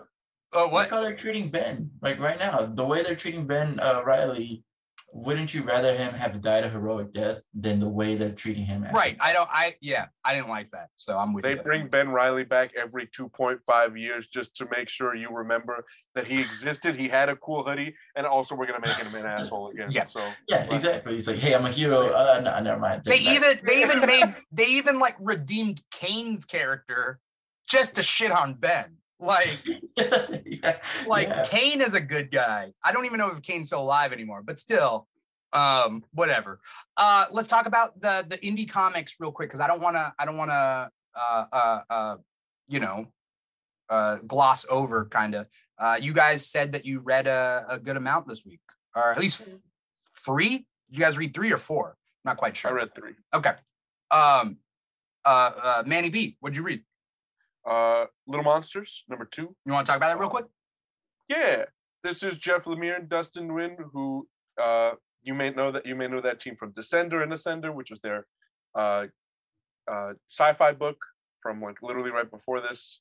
This is a post-apocalyptic horror book with vampires, but we're still focusing on kids because that's Jeff Lemire's whole brand. Whenever he does something like this, why? What was the previous thing? What is he? Descender. Sad sci-fi, but with children. Sweet Tooth, post-apocalypse, focusing on a kid. I think that Lemire's like whole thing is working with characters who he can break emotionally in different and interesting ways. In this book, we follow a group of kids who are in an abandoned city who are vampires, but we could have guessed that, but we don't really know that. Like, we know that they can't get hurt. Right. And we get little snippets of one of their backstories, but not a lot. But in this issue, it really comes to a head when we see they see a person for the first time ever, basically, outside of their little group. And one of them decides to drink for the first time. And he's like, guys, you would not believe what I just had. It's rad. Like, let me show you. Yeah, and that's sort of where we ended up. Like moving his nose, like it was great. It was amazing. Yeah. No. Just. But he really is like having a moment. Yeah. Yeah. All right. This seems like it's gonna be, a little 30 Days a Night, a little Children of the Corn. Okay. And I'm here for it because these 2 issues have been suspenseful and interesting. He set up the mystery well, and this issue was really, really foreboding, and I love the tone that he is building in this. So, all right. I'm here for it. Manny J, did you read any indies? Yeah, other than Little Monsters, which I agree with everything you just said. Radiant Red. Okay. That one's the spin-off from Radiant Black. Yeah. And it's just a 5-issue series dealing with Satomi, who is the Radiant Red person. And we did get a back issue before of her being like in trouble financially, and like why she did the things that she did, which was like rob banks. As soon as she got her power, she immediately started robbing banks and stuff. Yeah. And in this book, she kind of is dealing with that fallback. She doesn't want to be that person. She's a teacher. You know, she's a good person at heart, but she is in a bad zone. Her husband is a gambling addict. Oh, yeah. She needs to kind of like crawl her way out of this. And here's an opportunity for her. And it's not a very heroic opportunity. So is she going to take it? Is she going to, after reading this, I'm thinking it's going to be kind of a double cross. Like she is in this position where she's desperate, and she does appear like she's going to be following this person to do whatever heist or in jobs that they want her to do. But I think by the end of it, it's going to be a double cross of like, aha, I got you. I don't actually need to do this. And I'm a hero. All right. I'm part of the Radiant Blacks. All right. Yeah. But I don't know. I don't care too much about Radiant Red, but I do really love this universe. Yeah. So I'm definitely going to read it. I'm going to finish the series. And hopefully by the end of this, I have a different opinion of her. Yeah. Image is really putting their faith behind this supermassive universe, right?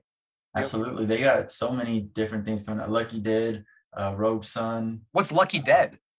It hasn't come out yet. It was announced at the end of Supermassive. There's like a little, like at the end of Supermassive, there was like a little 1-page spread of this group of people, like 4 or 5. And then under it just said Lucky Dead or Dead Lucky. One of the other. Okay. I think it's Dead Lucky. Okay. Because they have Rogue Sun, they have Radiant Red, Radiant Black, Infernal Girl Red, and the pink and Infernal Girl? Infernal Girl Red, yeah. Okay. And then they're gonna have Dead Lucky. Okay.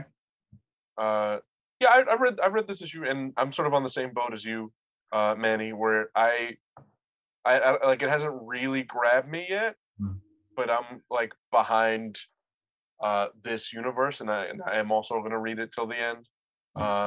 Like it's not bad by any means. I think it's just all right. It's just a thing that we like have seen before. You know what I mean? I think that's I think what, for me at least, what it is that I feel like I've seen this before, and I'm waiting for this miniseries to sort of take it someplace else. Right. It's a good little block in this huge building that they're doing. It's a good foundation. That's what I said about Rogue Sun. That I think Kyle Higgins and this whole massive team that he's doing, they're doing a really good job of creating this universe to where it's going to be like DC and Marvel, where there's Batman, Aquaman, all this stuff. But then you also have Justice League, which is going to be like the Radiance. And then you can have all these little one-off stories, and it doesn't depend on each other. And then eventually it's just going to be this huge universe. So. Yeah. I miss the Invincible stuff. So it's like, this is kind of cool. Yeah, this seems like it's going to take over that. Yeah. It's been 5 years, right? Since Invincible ended, pretty much. Yeah. So I think what's interesting about this is that Invincible started without the feeling that they were going to make it like a universe, right? Yeah. Like it felt like every book naturally spun off from Invincible as opposed to it being like an initiative. You know what I mean? Yeah. Like Astounding Wolfman happened, but that was like way down the line. Guarding the Globe, shit like that, right? Yeah. And it feels like he sort of incidentally tied it with the rest of his stuff, like Brit or whatever. Yeah. This feels a lot more like a lot more intentional way to build a universe, which I think can go really well or really poorly, because sometimes there is this feeling that you are just doing things to build the universe as opposed to build the story, which is, I feel like, a problem that a lot of movies are having right now. Yeah. But I think the main Radiant Black series is so good that I'm going to be behind whatever else they put out. Good. Agreed. Good. Absolutely. Did one of you guys read The Rocketeer? We got like 3 minutes to talk about whatever else we need to talk about. Yeah, I read The Rocketeer. Not good? Good? Not good? Yeah. If you like The Rocketeer, if you're a fan of other Rocketeer stuff, this is fine. If you're not, it's not going to convince you. Okay, fair. Okay. And then West of Sundown. Who read that? I missed it. Oh, no? I was going to read it, but I missed it. I saved so many images that had variant covers, and now I just gotta play this slideshow with these covers, while we're just talking about how nobody read it. What's the channel your inner Tom King and like just narrate the slideshow. Right. Yeah. What's it about? It's like a vampire thing. Yeah, from what I understand, it's like an Old West vampire situation. I just saw it and I was like, oh, a new #1. I probably should try one of these, and I just ended up missing it completely in reading the rest of the stuff that I was doing. Yeah, it looks like Wild West. I see some like Civil War uniforms, so it's probably post Civil War, during Civil War. There's a vampire girl here. The cover art looks amazing though. Yeah, that A cover is like gorgeous. Is the A cover the main cover? Is that what it's called? Yeah. Which one's the A cover? Yeah.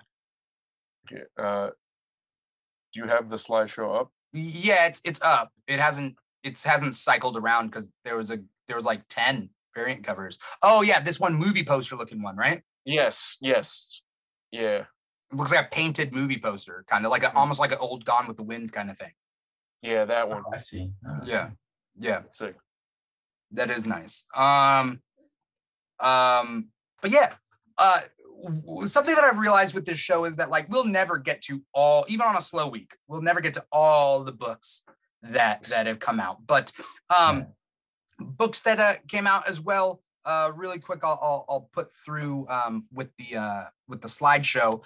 We had Batman Beyond Neo Year One, which to me was kind of a little confusing. Like if someone was a fan of Batman Beyond, I don't know whether this is the issue to start with because there's kind of a lot different, right? That was my issue with it, honestly. Yeah, like, it was just funny. Just like this is not what I'm a fan of the show. I became a fan because of that show, and this just wasn't it. Yeah, but hopefully it picks up because I want Batman Beyond to succeed. Hear me out. I think the thing is that the comics Batman Beyond is so far gone from the show. Like there have been so many Batman Beyond it has its own like huge continuity. Yeah. So if you're seeing a number one for, a Batman Beyond, you're like, oh, this is clearly like based on the show. No, it's based on like the 10 years of Batman Beyond comics that we've had. Yeah.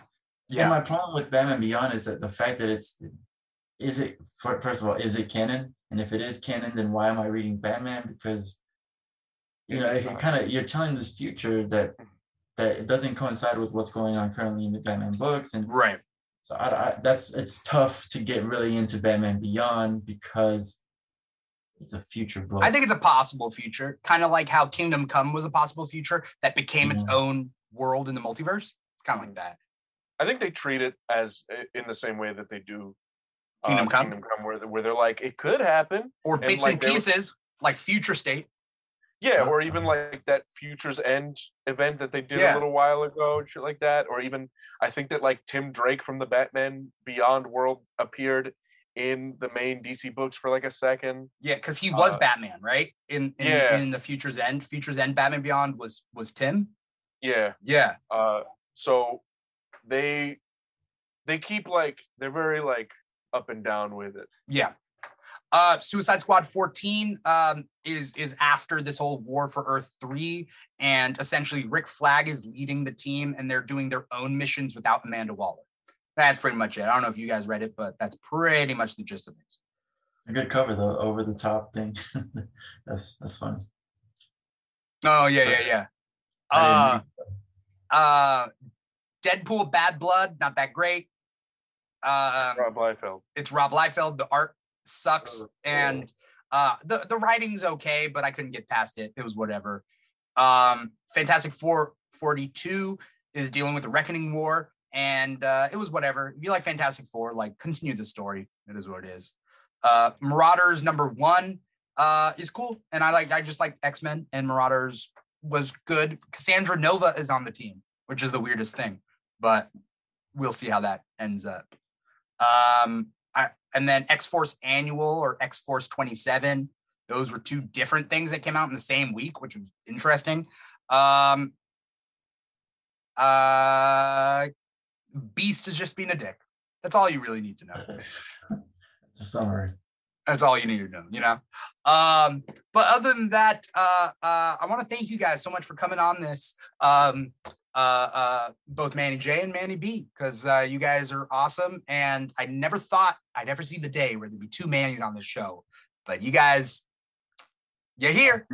I was thinking next time, if it happens again, we need the promotional pictures that you have. We need to have someone where we're like kind of like facing off each other. Next time. Vash is out there. Vash says DC's not good with Future comics. Future's End was not that good, and I think we all agree Future's End was not that good. But he says Batman Beyond Legion of Superheroes seems to be the only solid books that they've ever done. That's fair. And it's different runs on different ones kind of hit harder and hit better. I love the Titans of Tomorrow when they used to come back into Teen Titans back in the pre-52 days. Right. Yeah. I love that team. That team used to inspire me. Like it was the coolest. The adult versions of the Titans. They were the coolest. Thank you guys so much for coming on the show.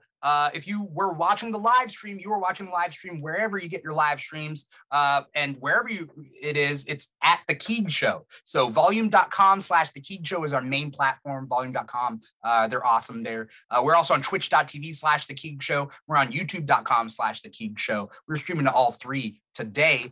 And then if you want to listen to our podcast, you can listen to this episode or previous episodes. Look up The Keeg wherever you get your podcast from. So Apple Podcasts, Google Play, SoundCloud, Spotify, and iHeartRadio, and some more. I heard we're on some like other apps, and I'm like, I didn't put them there, but cool. Wherever you're listening to this, definitely say hi, write a review. I want to know where we're at. Hit us up. We're also on Instagram at The Keeg Show, TikTok at The Keeg Show, Twitter at The Keeg Show, pretty much The Keeg Show on everything. So definitely follow us. Our schedule is on Instagram. And I do some other videos on TikTok. But Manny Jandres, where can we find you?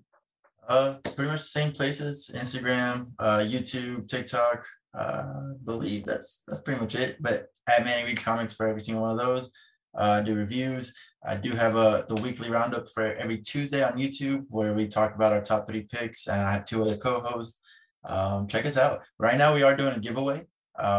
So if you go onto the YouTube channel and you leave a comment, thinking with a guess of what you think our top pick is going to be for the next week, and if you're right, you'll get like a point or 2. And by the end of the month, so it's going to go all month. At the end of the month, if you get the most points, you're going to win 2 books, which are going to be announced next Tuesday. So this Tuesday coming up. Nice. All right. Cool. What was the name of that one again? It's on my channel, Manny Reads Comics, but the show, we call it the Weekly Roundup. Okay, awesome, nice. And then Manny Batista, where can we find you? What do you got coming up? You can find me at Manny's Picks on TikTok, at Manny's.Picks on Instagram. I do comic recommendations, comic history videos, some manga stuff every so often. We cast a wide net, but it's all comics. And yeah, just gonna keep posting stuff on TikTok. Yeah, I saw your TikTok on One Piece, and it made me interested in One Piece because I don't read manga. I think you'd like it genuinely because I know you like a good ensemble cast. Yeah, like that's your jam. One Piece, so far at least, the 100 out of the 945 that I've read, really good ensemble cast so far. Yeah, has Manny J read One Piece? I am completely caught up with the episodes and the manga. I have so much to say about it, so I'll leave it until after the show. But yeah, we'll get there. Yeah. Thank you guys so much, both of you Manny's, for coming on the show. Thank you to the people out there for watching and or listening to the show. Definitely follow The Keeg wherever you want to follow The Keeg. We really appreciate it. However you want to digest this show and the other shows that we have. We obviously got Comic Talk on Thursdays. We got The Keeg Back, which is our hangout show Friday nights. We're talking Sonic 2 on Sunday. We also have the Moon Knight after show that's going on right now, plus Instagram live chats every single week on Instagram. So is that enough, or should I add more shows? Because I got some in the works. We're going to see how many shows I can do before I go insane. So, that's how we do things. Thank you guys so much. Either way, I'm your host, Dimithri Perera. This has been another episode of Comic Talk. Take care, everybody. See you next week.